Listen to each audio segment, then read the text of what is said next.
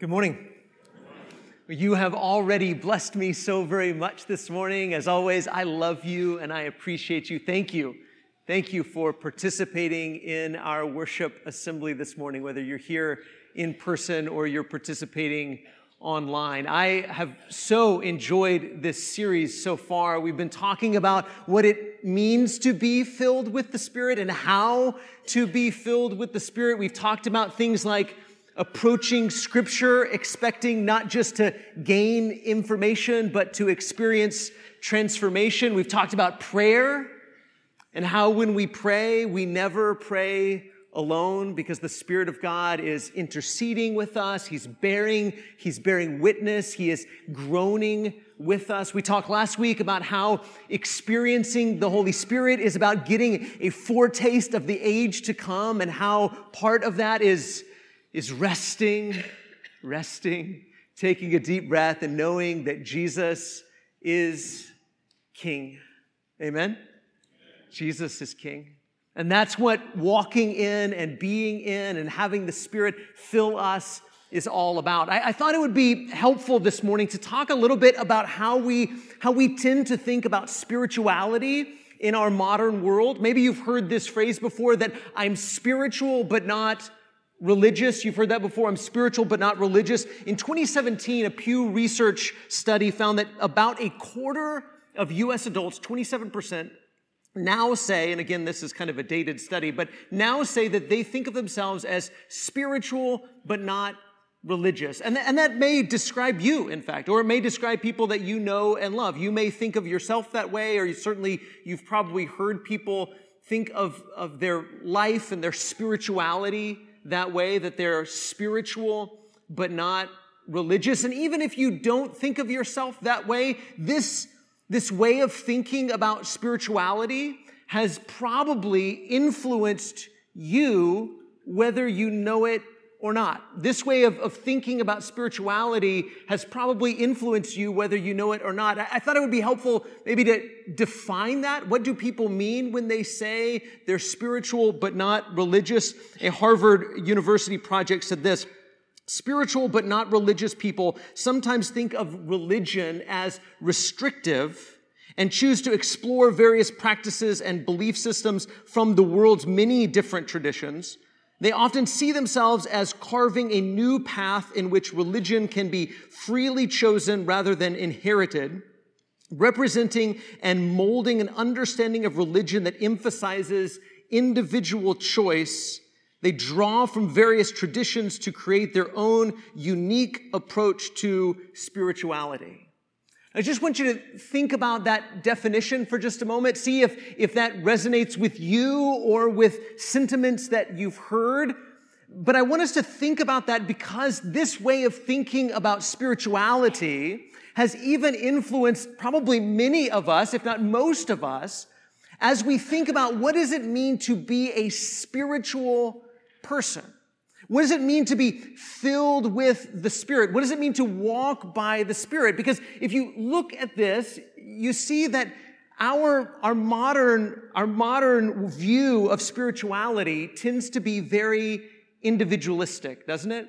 Our modern view of spirituality tends to be very individualistic. But here's the question I want us to think about as we begin this morning.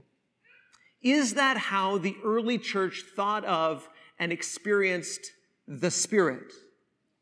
Again, in our modern world, we tend to think of spirituality as something that is unique to me, something that I can kind of mix and match, something that I can customize. And we think that I can approach the Spirit of God. And again, people define the Spirit of God in various different ways, but and we even tend to think that we can approach the Spirit of God in our own ways, on our own terms, that we can have God personally, individually customized just for me.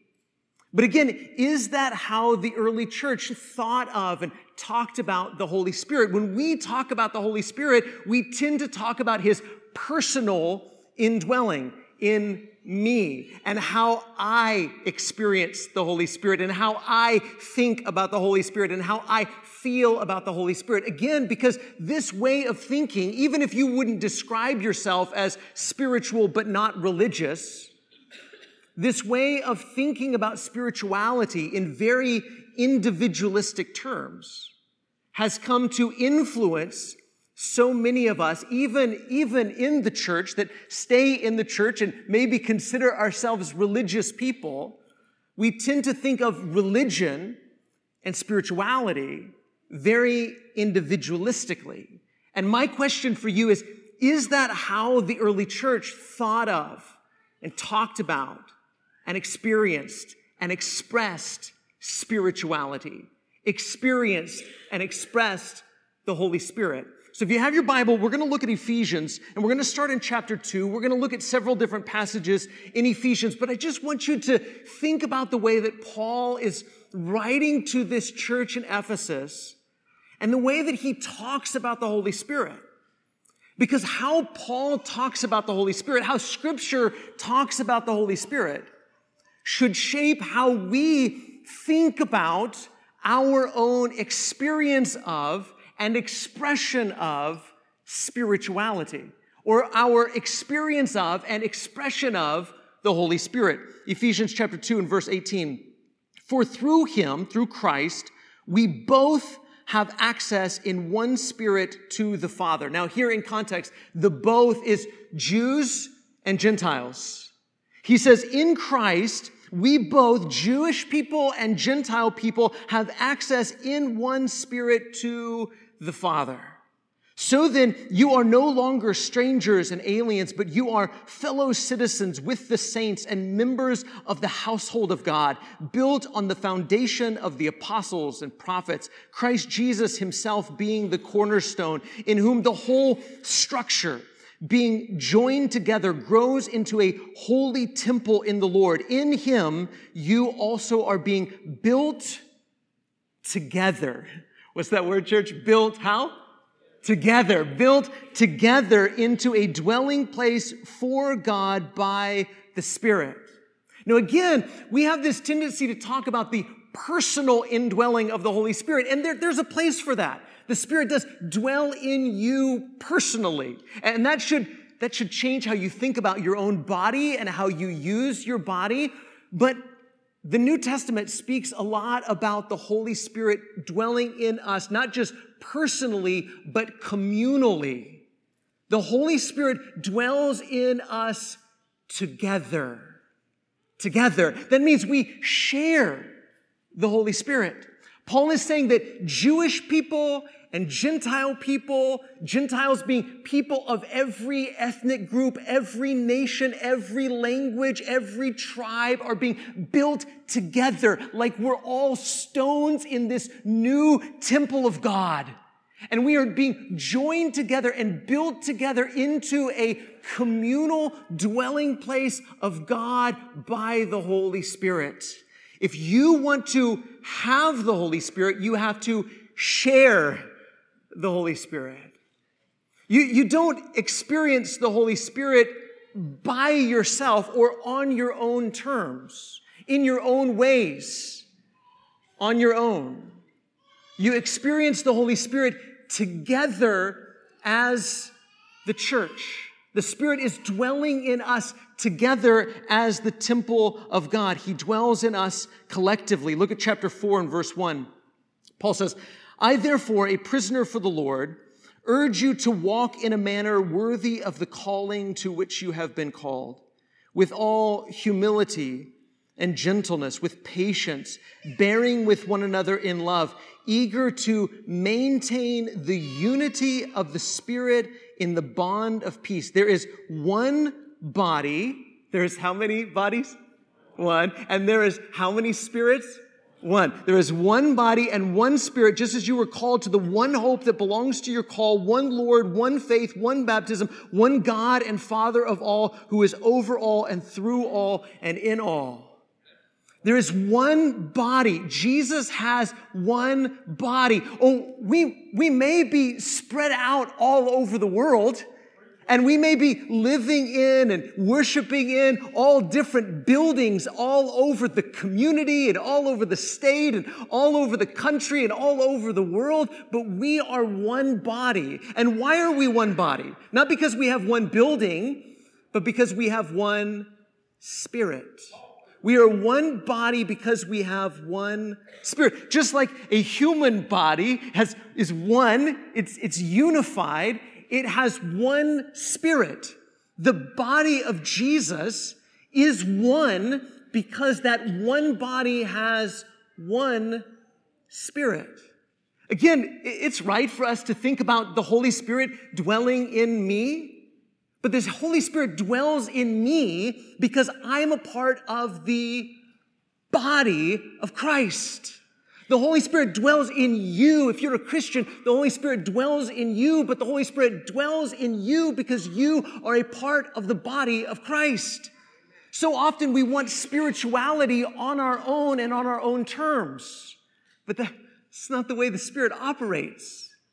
The Spirit operates and dwells in us together as the body of Christ.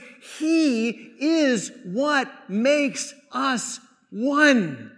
We're family, not because we all look alike, not because we all speak alike, not because we all think alike, but because we have one Spirit. We share the one Spirit. We have one hope. We have one Lord. We have one faith. We have one baptism. These are what we have in common. And because this is true, we ourselves are one. And again, Paul is writing to Jewish believers and Gentile believers and saying, now, in spite of your ethnic differences, your language differences, your background differences, you are one body because there is one Spirit. And because that's true, here's what you're supposed to do. Be eager to maintain the unity of the Spirit in the bond of peace. You can't create unity. You can't create unity. My finger doesn't create unity with the rest of my body. My toe doesn't create unity with the rest of the body. It simply maintains the unity that already exists. And that's what you're supposed to do. You're supposed to recognize that we share the Spirit together. And because we share the Spirit, because the same Spirit that dwells in me dwells in you. And since that's true, I have to be eager, zealous, excited, passionate about maintaining the unity of the Spirit in the bond of peace. I have to treat you like my own body, like my own flesh and blood, because we are. In Christ we are. We share one Spirit. Look at chapter 4 and verse 29. Paul says, "Let no corrupting talk come out of your mouths, but only such as is good for building up, as fits the occasion, that it may give grace to those who hear. And do not grieve the Holy Spirit of God, by whom you were sealed for the day of redemption. Let all bitterness and wrath and anger and clamor and slander be put away from you, along with all malice. Be kind to one another, tenderhearted, forgiving one another, as God in Christ forgave you." You see, this, if we want to talk about the Holy Spirit, even in the first century, the Holy Spirit empowered people to prophesy and speak in tongues, but even in the first century, they were getting so caught up in those things. They were missing the primary work of the Holy Spirit. Paul says in 1 Corinthians 13, the primary work of the Holy Spirit is love. It's love. And if you're not loving each other, if you're not eager to maintain the unity of the Spirit in the bond of peace, if you're not holding on to each other, if you're criticizing each other, if you're yelling at each other, if you're hurting each other, if you're running each other down, if you're ignoring each other, if you're not bearing one another's burdens, Paul says you're grieving the Holy Spirit. And of course we would be. The Holy Spirit is the one who's binding us together, holding us together. We're sharing the Holy Spirit. And when you say, I don't care about him, I don't care about her. I don't like her. I don't like him. I don't want to spend time with them. I don't care what they're going through. When you're critical and judgmental and you're running each other down and you're yelling at each other, then you're grieving the Holy Spirit. But when you align yourself with the Holy Spirit, when you allow the Holy Spirit to fill you and empower you, what does he empower you to do? To be kind and tenderhearted and forgiving. Paul says in Galatians 5, what does the fruit of the Spirit look like? It looks like love and joy and peace and patience and kindness and goodness and faithfulness and gentleness and self-control. See, experiencing and expressing the Holy Spirit, real spirituality, is experienced within the body that the one Spirit dwells in us communally, collectively. And being in step with that Spirit, aligned with that Spirit, is all about how we allow him to empower us to treat each other. When Paul talks about the role of, the mission of the Holy Spirit, when Jesus talks about the mission of and the role of the Holy Spirit, so often it's about this, loving one another. See, when we have this idea of spirituality that we think, I get to experience the Spirit on my own and on my own terms, we are ignoring the reality of how the Spirit operates. He operates so often in us together, collectively. We're going to talk more about that in the coming weeks, but look at Ephesians 5 and verse 15. He says this, "Look carefully then how you walk, not as unwise, but as wise, making the best use of the time, because the days are," what, church? The days are evil. The days are evil. Therefore, do not be foolish, but understand what the will of the Lord is. See, this is what we've been talking about throughout this series, isn't it? We live in this present evil age. And we know that, don't we? We know that these days, this time, this era is evil. It's filled with division. It's filled with hate. It's filled with bitterness. It's filled with violence. It's filled with war. These days are evil. But you, but I, but we are supposed to be different. Why? Because the Holy Spirit dwells in us so that we can actually make the best use of the time. We can actually redeem the time. We can redeem this time. We can steal it back from the evil one. And we can use even this time for God's glory if we live in wisdom. And we know what the will of the Lord is. You see, that's what the Holy Spirit is doing. Oh, we get so caught up in the extraordinary that we miss the ordinary work of the Spirit, who is working all over the world to bring about the will of God. And he's working in you to bring about God's will, that you might walk in wisdom, that you might know and do the will of God, that you might make the best use of the time, even right now in these evil days.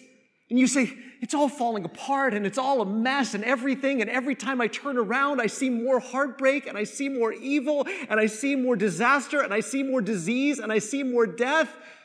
And Paul says that's why it's so important that the people who have the Spirit walk by the Spirit. Live wisely. Don't live foolishly like you lived before. Keep reading with me. Verse 18. Don't get drunk with wine. That's another way of saying don't live foolishly and recklessly and indulgently. Don't get drunk with wine, for that's debauchery. But be filled with the Spirit, addressing one another in psalms and hymns and spiritual songs, singing and making melody to the Lord with your heart, giving thanks always and for everything to God the Father in the name of our Lord Jesus Christ, submitting to one another out of reverence for Christ. There's so much there. And I want to get a little nerdy, okay? I told you this series is going to be a little tougher, so I'm going to get a little bit into the grammar, but stick with me for a second. This phrase, be filled with the Spirit. This filled is a passive imperative verb, okay? Hold on, I know that's crazy, but here, next slide. Passive imperative verb. So when we say that it's a passive verb, Paul doesn't say fill yourself with the Spirit, right? He doesn't say fill yourself with the Spirit. He says be filled with the Spirit. In other words, this isn't something you do to yourself. It's something you allow to be done to you. So it would be like me saying, go get the car washed. That's different than me saying, go wash the car, right? If I say, go wash the car, that means you do it yourself. If I say, go get the car washed, that means somebody else is going to do it. But it's still an imperative. It's still a command. It's still an instruction. You have to go. You have to allow it to be done. So Paul says here, don't get drunk with wine. Don't walk foolishly. Don't live like those that are living according to these evil days. Be different. How so be different? Be filled with the Spirit. Allow the Spirit to fill you. Now, it's so important as we go throughout this series for us to recognize that the Spirit is God. The Holy Spirit is God, and you can't control God. Let's say that one more time. You can't control God. You can't manipulate God. You can't make God do what you want God to do. God is God and you are not. You can't control him. You can't manipulate him. You can't force him, but you can align yourself with him. You can surrender to him. You can yield yourself to him. So Paul gives this imperative, this command, this instruction to do something, but it's passive. It's not active. You don't fill yourself with the Holy Spirit. You allow the Holy Spirit to fill you. And then he goes on and he gives us 5 participles, okay? He gives us 5 participles. The first one is addressing one another in psalms and hymns and spiritual songs. So this is related to be filled with the Spirit. These participles are anchored in the verb filled, be filled with. So they point back to that instruction.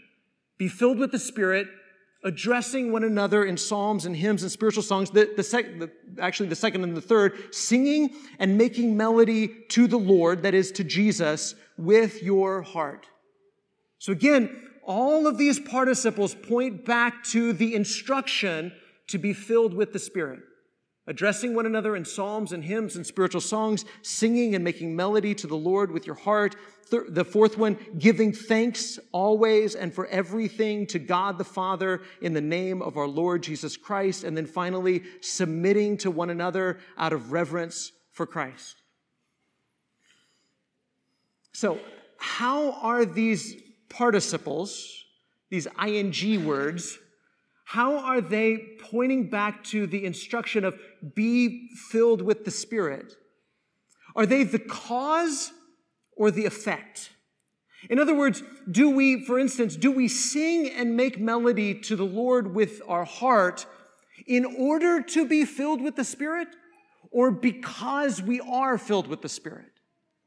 Do we address one another in psalms and hymns and spiritual songs in order to be filled with the Holy Spirit, or because we are filled with the Holy Spirit? You know how I typically answer these kinds of questions, don't you? If it's this or this, a lot of times the answer is yes. Yes. Isn't it interesting, again, to go back to our beginning idea that so often we think about spirituality as something we experience and something we express individually, by ourselves, personally. We want to customize our spirituality. But Paul ties together being filled with the Spirit with these activities, addressing one another in psalms and hymns and spiritual songs, singing and making melody to the Lord with our heart, giving thanks always, and submitting to one another. These are communal activities. These are collective activities. These are things we do together. And that fits with everything that he's been saying throughout this letter. That the Holy Spirit is someone that we share. We share the Spirit.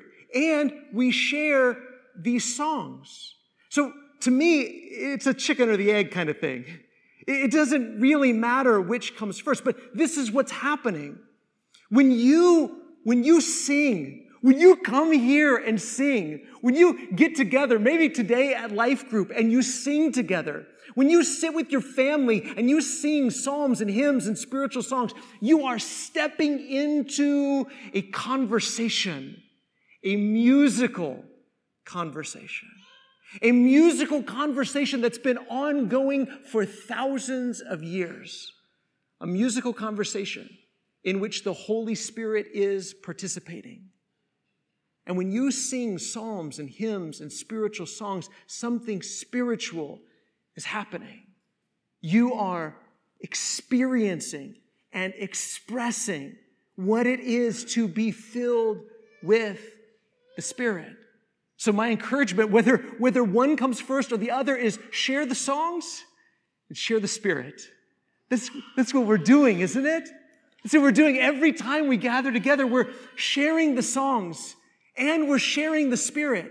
And we need to be mindful of both. Mindful of both. Because we are making music with our whole heart. Or we should be anyway.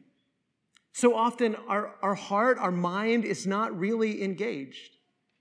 Could we admit that? That sometimes we come here and sometimes we sing these songs and our mouth is engaged, and that's good, but our heart isn't. Sometimes our mouth isn't even engaged. And sometimes we are forgetting and ignoring the role that praise and worship and thanksgiving and singing songs, that this plays a role in us being filled with the Spirit. Those who are filled with the Spirit sing songs, and those who sing songs are filled with the Spirit. And it is an ongoing conversation that you are stepping into, that we are stepping into a conversation, a musical conversation, a chorus that has been going on for thousands of years. And God invites you, step into it with us. Share the songs with one another. Share the Spirit with one another. And that's what we experience, isn't it? When you speak to one another, when you address one another in psalms and hymns and spiritual songs, you're not just talking to the Lord, you are doing that, but you're also talking to one another. You are blessing someone else with a Spirit-filled message, aren't you?